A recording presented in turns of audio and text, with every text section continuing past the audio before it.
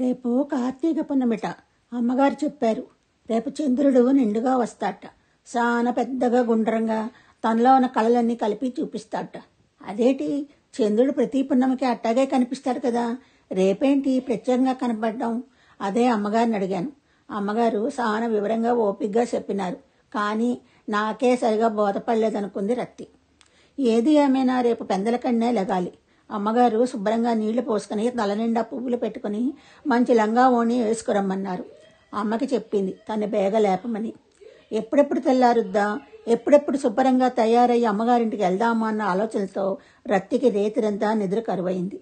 సూర్యుడు రాకముందే లెగిసి ఇంటి ముందు కళ్ళాపి జల్లి తనకు వచ్చిన చుక్కల ముగ్గు దబదబా పెట్టేసి తలనిండా నీళ్లోసుకుని తడారక ముందే తలని కొప్పులా చుట్టేసుకుని తన పెరటిలో ఉన్న బంతిపువ్వును పెట్టేసుకుని కళ్ళకి కాటికా నుదుట బొట్టు పెట్టుకుని తన దగ్గర ఉన్న ఎప్పుడో అమ్మగారు ఇచ్చిన వాళ్ళ పాపలంగాని కొంచెం పొట్టిదైనా వేసేసుకుని తన అమ్మ చీరని కొద్దిగా చింపేసి ఓణిలా వేసేసుకుని రయ్యన అమ్మగారింటికి వెళ్ళింది రత్తి. అమ్మగారు ఇంకా లేచినట్టు లేరు. ఇంటిలో దీపాలు వెలుగు కనపడలేదు. అయినా గేటు తోసుకొని అమ్మగారింటి బెల్ల నొక్కింది. ఆ చప్పుడుకి మెలికి వచ్చిన అయ్యగారు చాలా చికాకు పడుతూ తలుపు తీసి, ఏంటి ఇంత పొద్దునే తగలడ్డావు అంటూ ఇసుగేసుకుంటున్నారు. అయినా తను అమ్మగారు బేగ రమ్మన్నారండి, అందుకే వచ్చేశానండి అని అయ్యగారి లోపలికి రమ్మనకుండానే అయ్యగారి ప్రక్క నుండి లోనికి దూకేసింది రత్తి. ఆ మాటలు చప్పుడుకు అమ్మగారు వచ్చేసావే రత్తి, బాగా తయారయ్యావు, దా లోనికి. ముందుగా గుమ్మం దగ్గర ముగ్గేసి తులసమ్మ దగ్గర కూడా కడిగి ముగ్గుపోయి బాసనలన్నీ శుభ్రంగా కడిగేసి పక్కన పెట్టు. దేవుని గది కూడా శుభ్రంగా తుడిచి అక్కడ కూడా ముగ్గు పెట్టన్నారు. తన అమ్మగారు చెప్పినట్టు అన్నీ చేసేసి చకచక దేవుని గది శుభ్రం చేయడానికి దేవుని గదిలోనికి వెళ్ళింది. అమ్మగారు రోజు తనని దేవుని గది తొడమని చెప్పరు. ఈ రోజేంటో నన్నే తొడవమన్నారు. రోజు అమ్మగారే దేవుని గది శుభ్రం చేసుకుని మంచి మంచి పువ్వులతో దేవుని అందంగా అలంకరించి చుట్టూ దీపాలు వెలిగించి ధూపం వేసి హారతిచ్చి మంచి పాటలు పాడుతూ పూజ చేసుకుంటారు. తనకి అమ్మగారిలా పూజ చేసుకోవాలని ఉంటుంది. కానీ తన గుడిసెలో తనకే తోడు సరిగా ఉండదు. ఆ దేవునికి వేరే జాగా ఎక్కడ పెట్టాలి అనుకుంటూ అమ్మగారి దేవుని గదిలో ఉన్న విగ్రహాలని ఫొటోస్ని పదే పదే కళ్ళారా చూసుకుంటూ గది శుభ్రం చేసి ముగ్గు వేసేసింది. ఎందుకో ఆ విగ్రహాలు చూస్తుంటే కన్నయ్య తన్నే చూసి నవ్వుతూ ఉన్నట్టుంది. నీకు నేనున్నానే రత్తి, నీవు కూడా ఈరోజు పూజ చేసుకో. ఎలా చేసుకోవాలో అమ్మగారిని అడుగు, ఆరే చెబుతారన్నట్టు అనిపించి సాయంకాలం వరకు అమ్మగారితో ఉండి సాయంకాలం చంద్రుని పూజ చేస్తుంటే చూడాలనుకుని అమ్మగారితో చెప్పింది రత్తి. అమ్మగారితో చెప్తే ఈరోజు ఉపవాసం ఉండాలి, ఏమీ తినకూడదు, సాయంత్రం చంద్రుడు వచ్చాక చనివిడి అరటిపళ్ళు నైవేద్యం పెట్టి అవే తినాలి అన్నారు. దానికేముంది, ఉంటానమ్మగారు అంటూ చాలా ఆనందంగా చెప్పింది రత్తి. సాయంకాలం అదే పొద్దుగూకే సమయం ఎప్పుడవుద్దా అని ఎదురు చూస్తూనే ఉంది ఏమీ తినకుండానే. అమ్మగారు మాత్రం కాస్త పాలు తాగేసినారు. తనకు కూడా ఇస్తానన్నారు. తనే వద్దంది. అమ్మో, తన మాట తప్పి ఉపవాసం ఉంటానని అన్నీ తాగేసి తింటే ఎలా, ఆ దేవునోరికి కోపం రాదు అనుకుంది. చీకటి పడే ఏళ్ళైనట్టుంది. మెల్లిమెల్లిగా ఆ చంద్రుడు తన కళలన్నింటినీ చుక్కల రూపంలో పంపేస్తున్నాడు. ఒక్కొక్కరే తమకి ఇచ్చిన చోట్లలో కూర్చుని ఆ మహారాజు ఎప్పుడొస్తాడా అని ఎదురు చూస్తూ ఉన్నారు.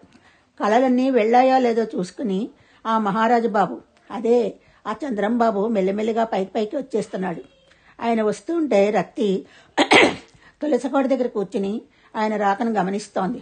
ఎంత బాగున్నారో చందమామ గారు, నిజంగానే అమ్మగారు చెప్పినట్టే ఈరోజు బాగా మెరిసిపోతున్నారు.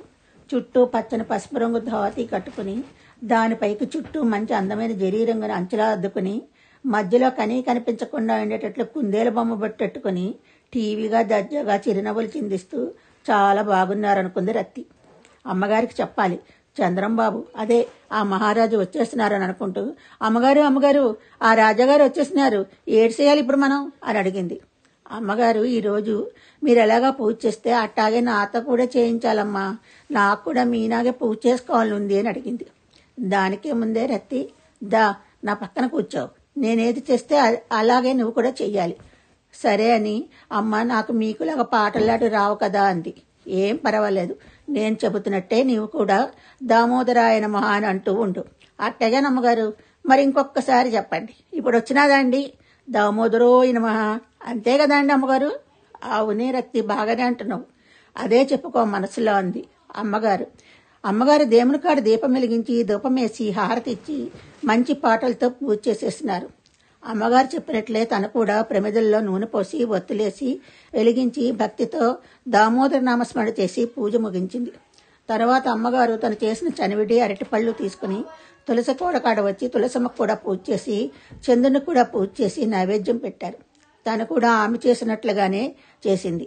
తర్వాత అమ్మగారితో చెప్పి ఇక వస్తానండి అంటూ గంతులేసుకుంటూ ఆనందంతో గుడిసెకొచ్చేసింది ప్రసాదం తీసుకుని. అమ్మతో తను పూజ చేసుకుని వచ్చినట్లు చెప్పింది.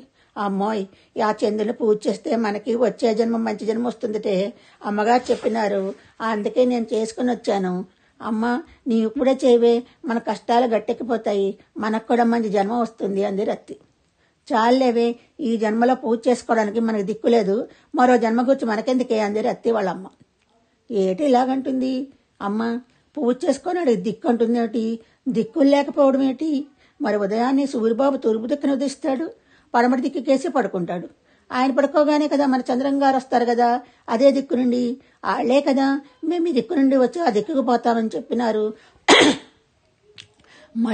మళ్ళీ మరో దిక్కుగానే ఉంటుందా? ఉన్నవి ఏరే దిక్కులుగా, మరి మనకు మాత్రం అన్ని దిక్కులు పూజ చేసుకోవచ్చునని కదా పెద్దోళ్ళు చెప్పినారు. అమ్మగాని మరో దిక్కు కనిపెట్టేసింది ఏంటి? ఏటో ఆ దిక్కు అడగాలి అమ్మని అనుకుంది రత్తి. తెల్లారగానే అదే ఆలోచనలతో రాత్రంతా పడుకోవడంతో అమ్మని ఆ విషయం అడిగింది. అమ్మ, ఏంది మనకి దిక్కునేదన్నావు? మరి సూర్య చంద్రబాబులకు దిక్కులే కదా మనకు కూడా దిక్కులని చెప్పినారు, మరేటి రేత్రి మనకు దిక్కులేదన్నావు అని అడిగింది రత్తి వాళ్ళమ్మని. అమ్మ చెప్పలేదు కదా, మరింత తీసుకుంది. వెంటనే గబగబా తయారై అమ్మగారింటికి వెళ్ళి అమ్మగోరిని అడగాలనుకుంటూ అమ్మగోరింటికి బయలుదేరింది రత్తి. దారిలో ముసలి తాత కనిపించినాడు. ఏటి తాత, పొగ్గానే ఎక్కడికో పోతున్నావు అని అడిగింది. నేనెక్కడ పోతానే, ఇదిగో చేతిలో చెంబు చూసినావు కదా, ఆ దిక్కుకి పోతున్నా అన్నాడు. అదేనా సూర్యచంద్రబాబులు వచ్చే దిక్కుకేనా అని అడిగింది. అదేమిటో నాకు తెలియదు, కానీ ఈ చెంబు తీసుకెళ్లే దిక్కుకు పోతున్నానంటూ వడివడిగా అడుగులు వేసుకుంటూ వెళ్ళిపోయాడు తాత.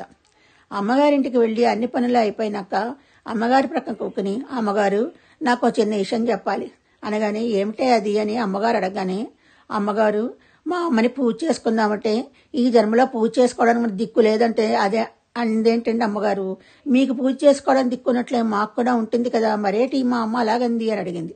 ఓ అదా, మీ అమ్మకి పూజ చేసుకోవాలంటే కావాల్సినంత సమయం, పూజకు కావాల్సిన సామాన్లు లాంటివి లేదనుకుంటున్నట్లుంది. దానికి కావాల్సినవి అవి కావు. కాస్త భక్తి, కాస్త శ్రద్ధ, కాస్త ఓపిక ఉండాలి. పూజ చేసుకోవడం అంటే ఆర్భాటాలు అంగులని అనుకుంటున్నట్లుంది మీ అమ్మ.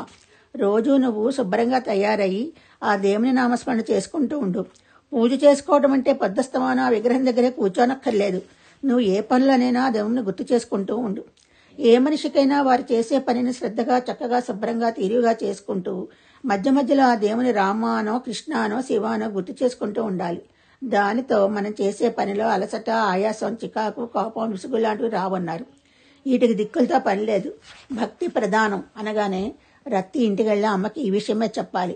నేను కూడా రోజు అమ్మగారు చెప్పినట్టుగా చేసే ప్రతి పనేందు దృష్టి పెట్టి శ్రద్ధగా ఆ భగవంతుడిని అనుకుంటూ పూజ చేసుకుంటాను, అదే పని చేస్తాను.